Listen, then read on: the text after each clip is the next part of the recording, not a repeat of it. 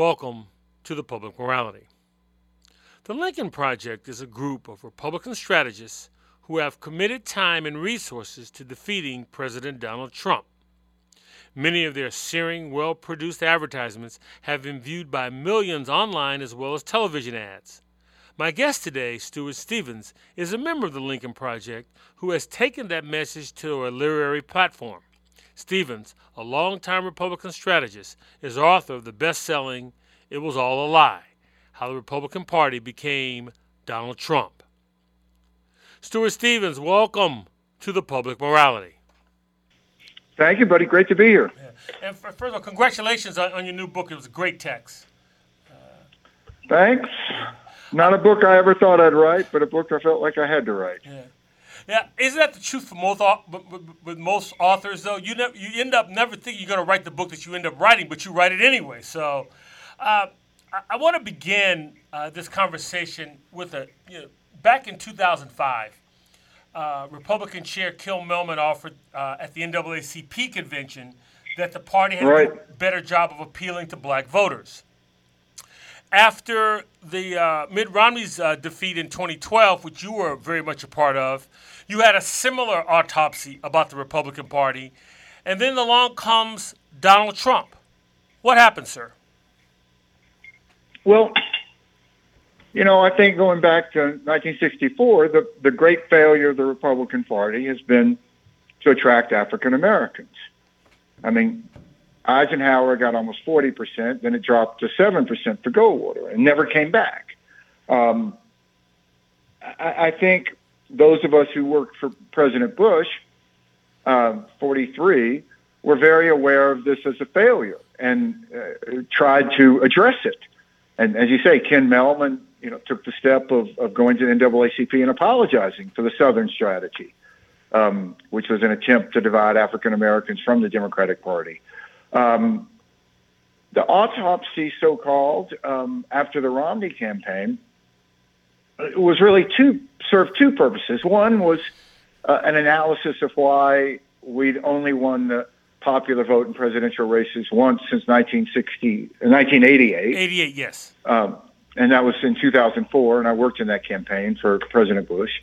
And the answer was pretty obvious. We needed to appeal to more non-whites. We needed to appeal to younger voters. We needed to appeal to more women, particularly women who were unmarried or single moms. But it was presented not just as a political necessity, but as a moral mandate, that if you were going to earn the right to govern this big, confusing, contradictory country that's changing rapidly, you needed to reflect it. And then when Trump came along, it was almost like there was an audible sigh of relief, and that just got thrown out the window, and it was like, okay, we can win the way, with mostly white people. And to me, it just showed the hollowness of the idea that there was something besides political necessity to appeal to non-white votes. Now, I've spoken with a number of people on both sides of the political aisle. Some of the Republicans fall into your camp in opposition to President Trump, but the one thing they seem to agree on, they hold to the belief that the removal of President Trump, whether it's this year or 4 years from now, will be the beginning of the healing of the Republican Party. You say, and it was all a lie. The problem is much larger than the president, and in these past 4 years. Of course it is. Could you explain on that? Go ahead. Sure. Trump. My view on this is not that Trump hijacked the Republican Party, but the Republican Party evolved that made a Donald Trump or his inevitable. That the party increasingly became a white party, increasingly became a party driven by white grievance. So Trump, I think, looked at the party, analyzed that, and came and presented that. The Trumpism is deeply ingrained in the party. I'll give you a perfect little sign of that, there's sort of another Republican Party out there we don't talk about much, which are these very successful governors in northeastern blue states. Larry Hogan in Maryland, Phil Scott in Vermont, Charlie Baker in Massachusetts. And I work for all those guys. But they can't, as popular as they are, they can't even pick their own state party chairman. They're Trump people. And, that's just something that would have been unimaginable. A governor can't pick his own state party chairman. But it shows how deep Trumpism has become. And, you look at people who are thinking about running in 2004, Nikki Haley or Ted Cruz. They've all just bought into Trump. And I don't think that you can undo this. I use look at the example of African Americans in 1964, when it fell to 7% because Goldwater was against the Civil Rights Movement, Civil Rights Act. So you could have made a case at the time that once the Civil Rights Act was passed, that African Americans in some substantial numbers would come back to the Republican Party because of mutual interest, shared values, a cultural conservatism, a patriotism, entrepreneurship. But it didn't happen. It never came back. And Barry Goldwater got 7%. Donald Trump got 7 to 8%. It hasn't changed. So I think the same thing is happening with the Republican Party and a changing America that is increasingly non-white. You mentioned earlier about the Ken Melvin. I mentioned Ken Melvin and the post-Romney autopsy, and you designate that as a moral mandate. You could also argue that the last really moral mandate we had was the '64 Civil Rights Act and the '65 Voting Rights Bill. Was the last time that there was a real moral mandate legislatively, and then Goldwater, as you write in your text, famously said to a group of voters, "You go hunting where the ducks are." So doesn't that sort of brand the party in some respects? Yes, I think it did, and that's why I think it was so important for the party to acknowledge it as a failure, and to try to change and set that as a goal. I mean, the first step to change is to acknowledge failure and inadequacies. And we used to talk about this a lot. We used to talk about the need for the party to be a so-called big tent. We don't hear that anymore. Trump has shrunk the party, and quite literally. When you look at these numbers of Trump having such high favorability with the Republicans, it's important to remember the Republican Party is growing smaller because a lot of people are independents and they're classified as Republican or Democrat based upon sort of self-identification. Which way are you leaning? And the number of independents who lean toward the Republican Party has decreased dramatically even in the last 6 months. I tell you something that I saw that just blew me away. Of Americans who are 15 years old and under, the majority are non-white. Now, the odds are really good they're going to turn 18 and still be non-white.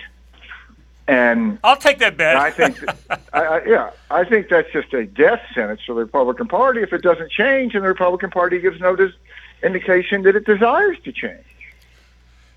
You mentioned the Big Tent, and correct me if I'm wrong, the last Republican that really, I think, believed in his core the Big Tent was former Congressman and HUD Secretary Jack Kemp. And I remember when Kemp was running in '88, he was sort of an anomaly talking about the very things that you're suggesting the party should have done. Well, listen, I think you're absolutely right that is a direction that Jack Kemp passionately wanted to take the party. I would push back. I think that Governor Romney very much believed in a Big Tent. And certainly George Bush. I mean, under Bush in 2004, we got up to a little over 40% of the Hispanic vote. So I think if you compare how Donald Trump ran as a candidate of anger, of divisiveness, attacking Mexicans, attacking Muslims, and now as he's running, basically trying to scare his vision of white suburbs by the idea that non-whites are going to move in, which I think is a very antiquated notion of what the suburbs are today. But Mitt Romney didn't do that. I mean, famously at one of the debates, when the Republican primary, they had one of these awful raise your hand questions of who considers Barack Obama a socialist, and Mitt Romney was the only one who didn't raise his hand. So, and it's reflected in result. On election day in 2012, Mitt Romney and President Obama both had favorables of around 50%. So they weren't candidates that people hated. It was a very different environment. I got to ask you, because President Ronald Reagan was, and I had this conversation with David Gergen in addition, but Gergen tells a story of how he searched for this infamous welfare queen in Chicago. So my question to you is: was the welfare queen apocryphal? Was it a point from your text? Was it all a lie, or how do you see the welfare queen? Well, as I understand it, there was an article, interestingly enough, in Jet magazine about a woman who had multiple IDs and was receiving abnormally large, illegally, welfare payments. Just a moment, Stephen. For the record, Jet magazine was a weekly black publication that pretty much marketed specifically to black interests. So go. Right. Ahead. Yeah. So, just a little bit of research I did into this, and certainly mine was, of the Googling variety, which is always limited. There seemed to be a case of this that got greatly exaggerated.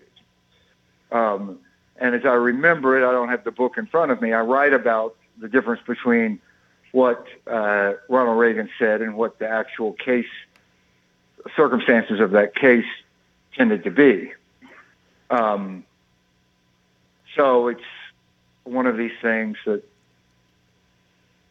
grows larger in the retelling.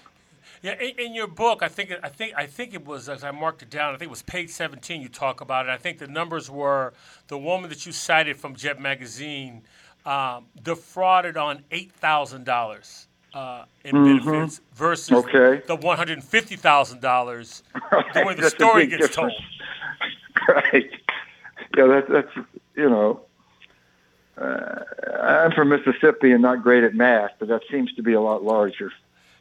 So I guess more importantly than it being put out there, talk about, in your view, how that statement was received.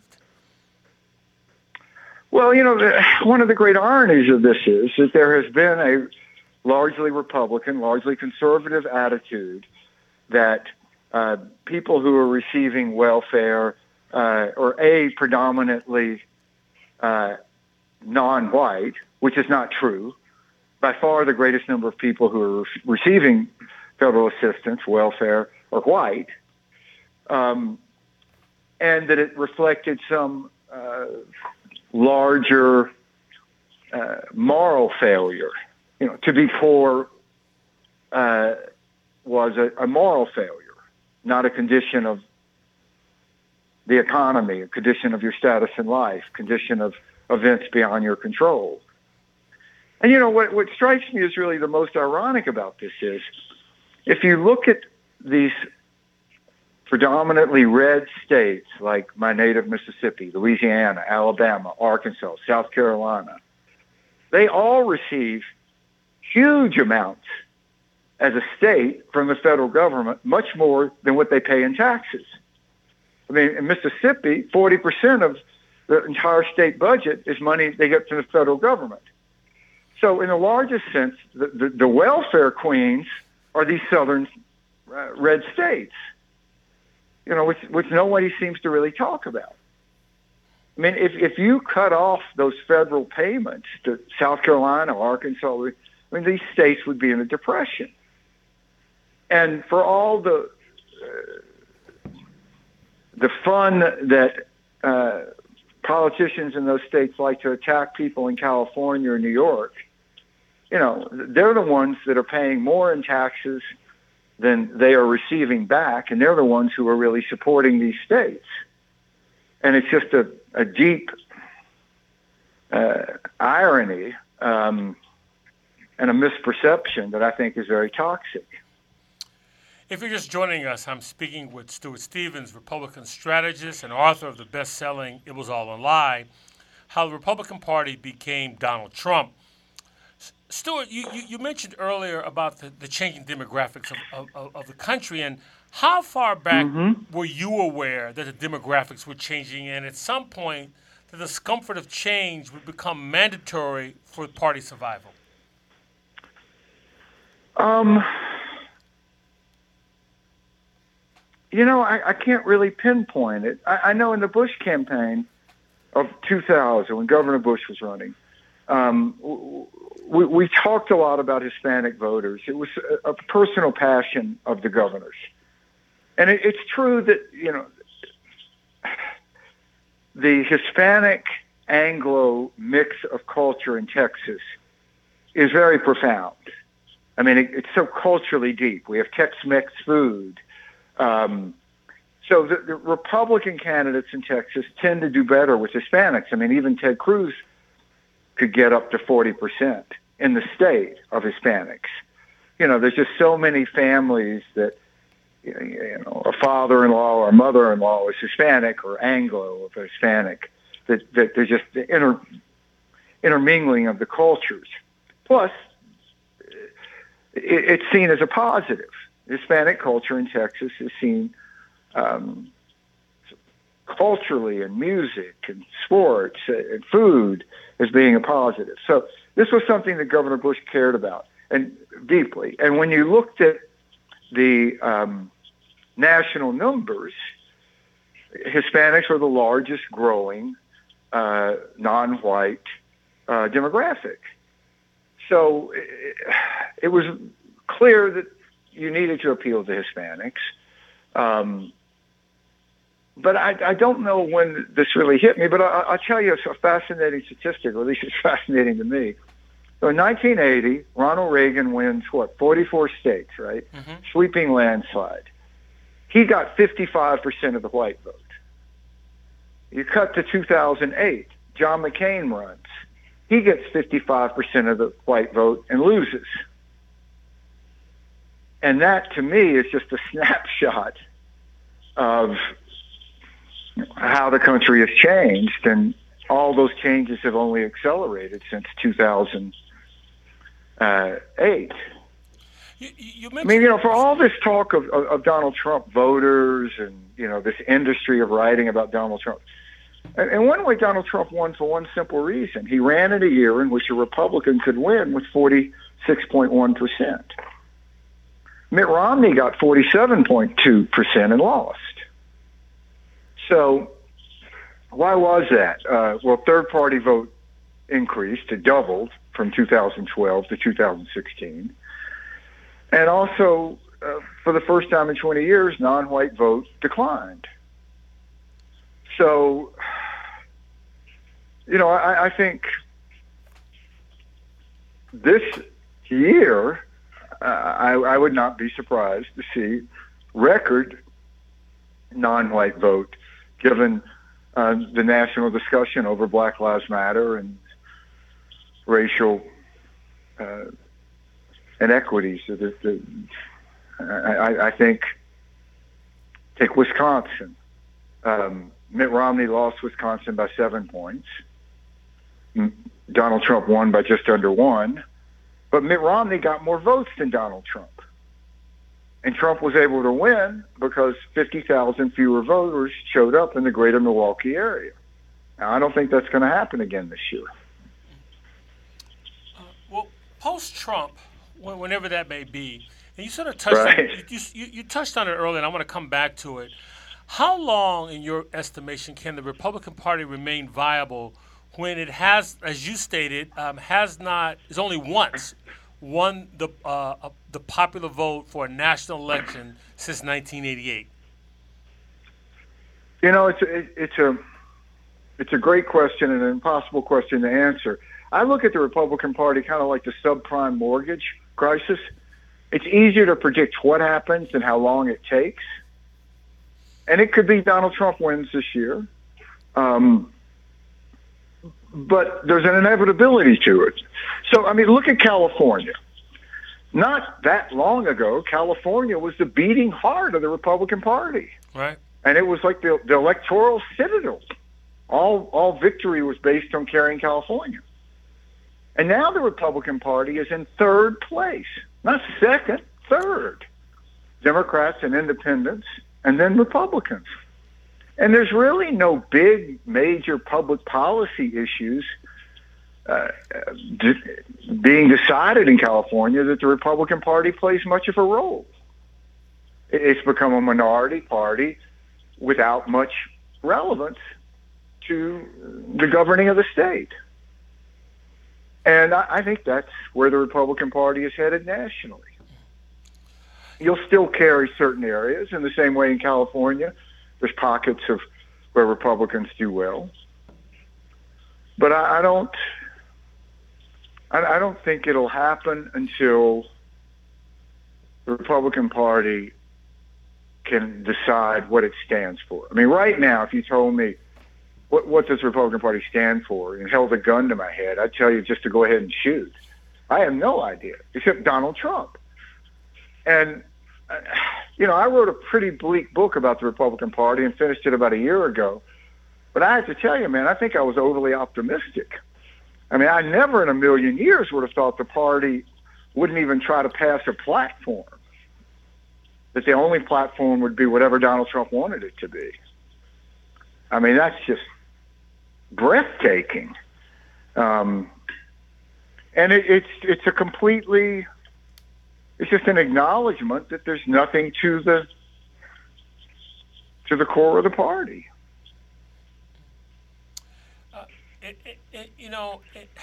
In many respects,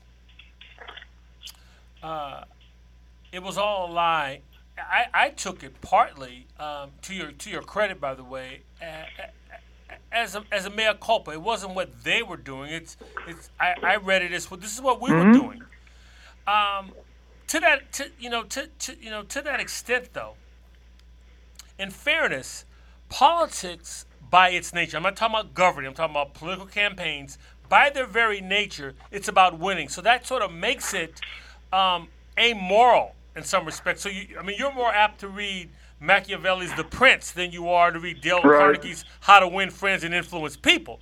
So my question to you, when winning is the goal, doesn't that, regardless of party, blind one to the moral implications? Let's say in the Republican case, you look the other way with when Reagan went to Philadelphia, Mississippi, and said, "I believe in states' rights," or the Willie Horton commercial, or the Jesse Helms Hands commercial. Would that be a fair assessment? Well, I think it's one of these things in life where degree is important. And I think many campaigns, Democrat and Republican, are guilty of going too far. I mean, you go back to the Obama-Romney campaign. The Obama campaign ran ads that basically accused Mitt Romney of murder over his health care policy.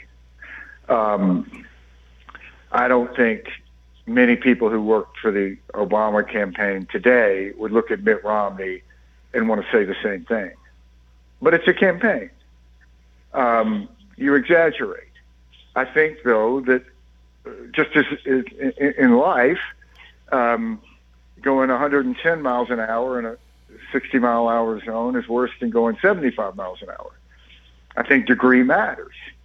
And I think that when you fall into areas of using race, it is particularly toxic and destructive to a national fabric. But when I wrote this book, you're right. There's a certain version of books written by people in Washington that, basically fall into the "if only they had listened to me" category. John Bolton's latest book is sort of that. I couldn't say that because they did listen to me. I mean, I was, really good at what I did. I helped elect Republicans in over half the country, 5 Republican presidential campaigns. And one of the things that drew me to the Republican Party was a sense of personal responsibility. And that used to be just a bedrock principle of the Republican Party. And now, of course, Donald Trump is always the victim. And the party is the victim's party. So if I actually believed in personal responsibility, it seemed to me if I was going to write a book, it should begin with personal responsibility. And I really tried to examine that and ask tough questions. Again, if you're just joining us, I'm speaking with Stuart Stephens, Republican strategist and author of the best-selling "It Was All a Lie: How the Republican Party Became Donald Trump." Stuart, since the way you framed it in the book, let's use 1964 as the benchmark. Mm-hmm. It seems the Republican Party embraced, my words, an ideological certainty that sort of morphed into Rhino, which is Republicans in name only, which I think created a form of cannibalism. It first took on the Rockefeller Republicans. I would even add that it also had an impact on the re-election fortunes of George H.W. Bush, and ultimately it became a litmus test for whoever may have been conservative. But if they weren't conservative the way that group said they ought to be conservative, they were discounted. So doesn't that negate the prospects, how we began this conversation about the party needing to expand if you're engaged in that kind of cannibalism that I'm talking about? It's a really fascinating question. After 1964, the complete disaster of an election, for the 1966 midterm elections, Time magazine ran a cover that talked about the future of the Republican Party. And it was mainly moderate governors and senators, like George Romney. There was a case to be made that the party went too far in 64 in extremism, and that the natural correction to that would be for the party to go in a more moderate direction. I mean, it just kind of makes sense. And for a while it happened. You had pro-choice Republican governors of big states, California, New York, Pennsylvania. But then the party just began to shrink. And now, I mean, you have a Republican president attacking the Bushes. It's fascinating to me. When George Bush was elected in 2000, his focus was education. It's what he really cared about passionately. And the first big piece of legislation was No Child Left Behind, which, when you go back and look at the photograph of the signing of that bill in the Oval Office, and Ted Kennedy is over his right shoulder. I mean, that's unimaginable today. I mean, that would be like something you would submit in like a Republican war crimes trial. I mean, here he is with Ted Kennedy. And it just shows, I think, how far the party has, in my view, fallen and hurt itself. On that note, it was not illegal, but large sums of money were raised for the Trump inauguration. I think it was more than anyone else had ever raised in the history of the inauguration. There are numbers about how much was spent, how much has remained, and the whereabouts of the excess remain unknown. I would imagine that if that were a Democrat and Congress were Republicans were in the majority, that behavior would be investigated. So my question, how do you account for the acceptance internally of obvious norm erosions? It's a question I ask myself, 50 times a day, and I don't understand it.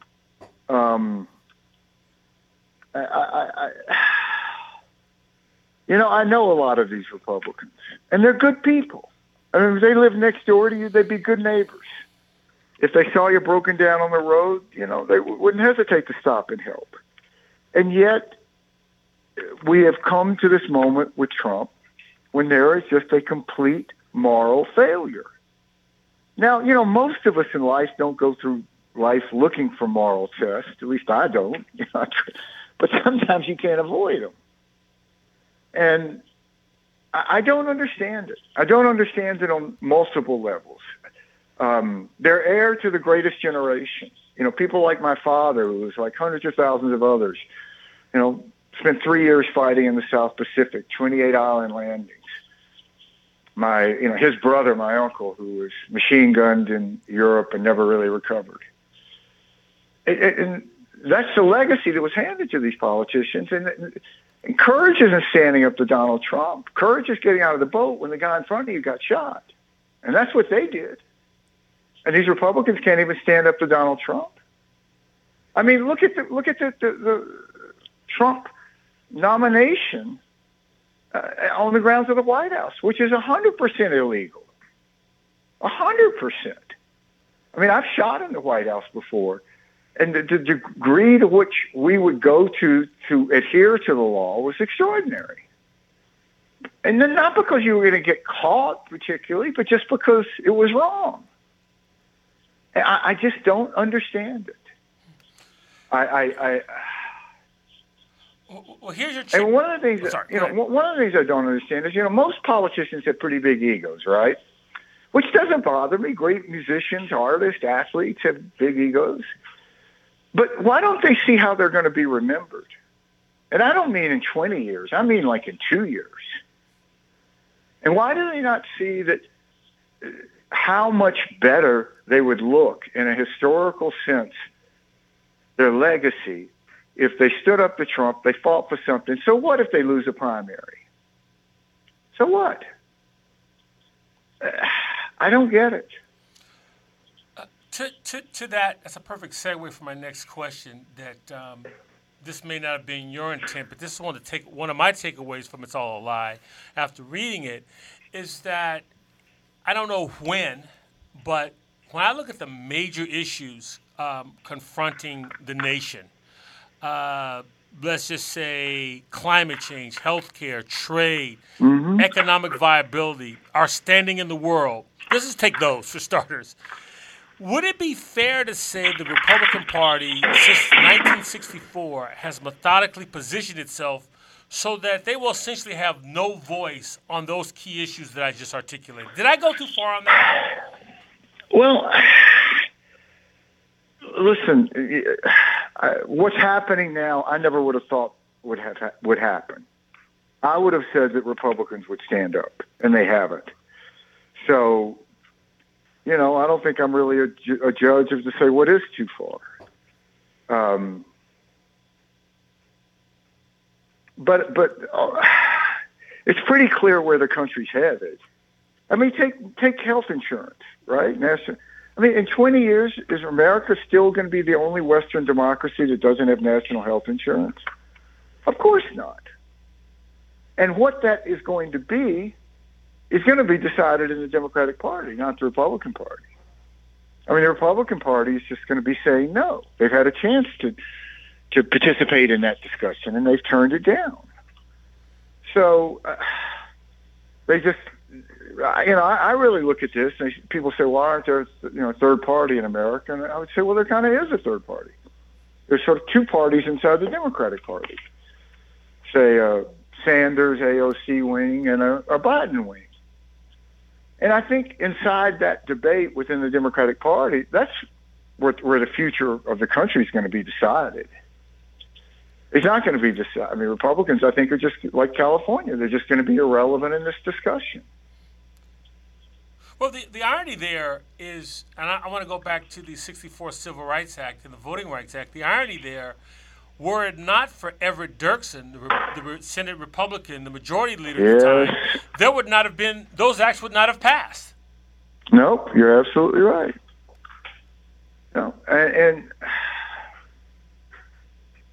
if you look at the Civil Rights Act, it really broke down not by party, Democrat and Republican, as much as it did geography. And a lot of Democratic senators and congressmen opposed it. And later they became Republicans, or they were followed by Republicans. Where Northeastern Republicans supported it. It was really a legacy of the South. I don't know. It's something. It pains me deeply to see, just on a personal level, that the party has become this. And I don't think it had to be this way. I think we could have gone in a different direction. But it's a great failure. I feel like I'm watching a friend drink themselves to death. It's just very sad. And go ahead. I think it's just going to get worse.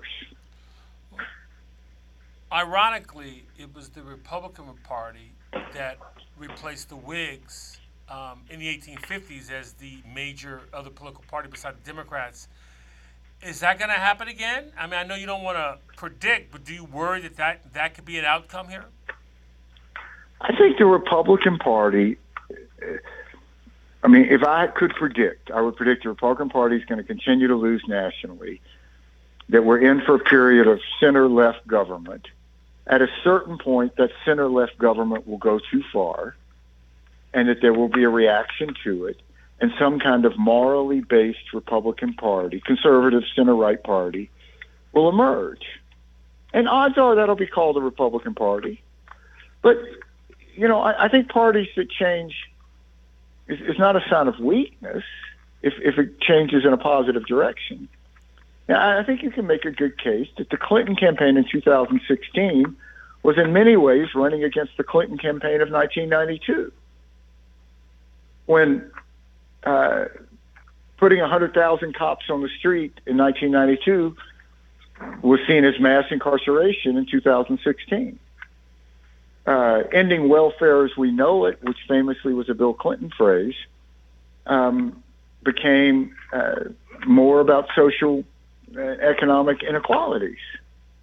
And I don't think that's a bad thing. I think that's a party changing. The Republican Party has changed in a negative way. I suppose it can change in a positive way. But I think it's going to take a long time. A long time. A generation or more. Because there's no, if you go back and you read George Bush's 2000 acceptance speech at the Republican convention, that thing reads like an artifact from a lost civilization. It's all about humility and service and compassion. That message couldn't win 10% in the Republican primary today. And I don't think it's going to change anytime soon. Nobody wants it to change that I know. Where's the anti-Trump serious Republican Party? There's Mitt Romney and a few others, and that's it. The title of the book, It Was All a Lie, How the Republican Party Became Donald Trump. Stuart Stephens has been my guest. And Stuart, I want to thank you, sir, for joining me today on the Public Morality. Enjoyed it. Here's to better days ahead. The Public Morality welcomes your comments. You can contact me at byron@publicmorality.org. That's Byron, BYRON, at publicmorality.org. You can follow me on Facebook as well as Twitter. The archive broadcast can be found on iTunes, SoundCloud, Stitcher, or wherever you receive your podcasts. Once again, I want to thank Elvin Jenkins and Michael Burns at WJAB in Huntsville, Alabama, for allowing us to broadcast the Public Morality at their studios. The Public Morality is produced at WSNC on the campus of Winston-Salem State University, and in the words of Martin Luther King Jr., we may have come on different ships, but we're in the same boat now. For all of us, on the Public Morality, I'm Byron Williams.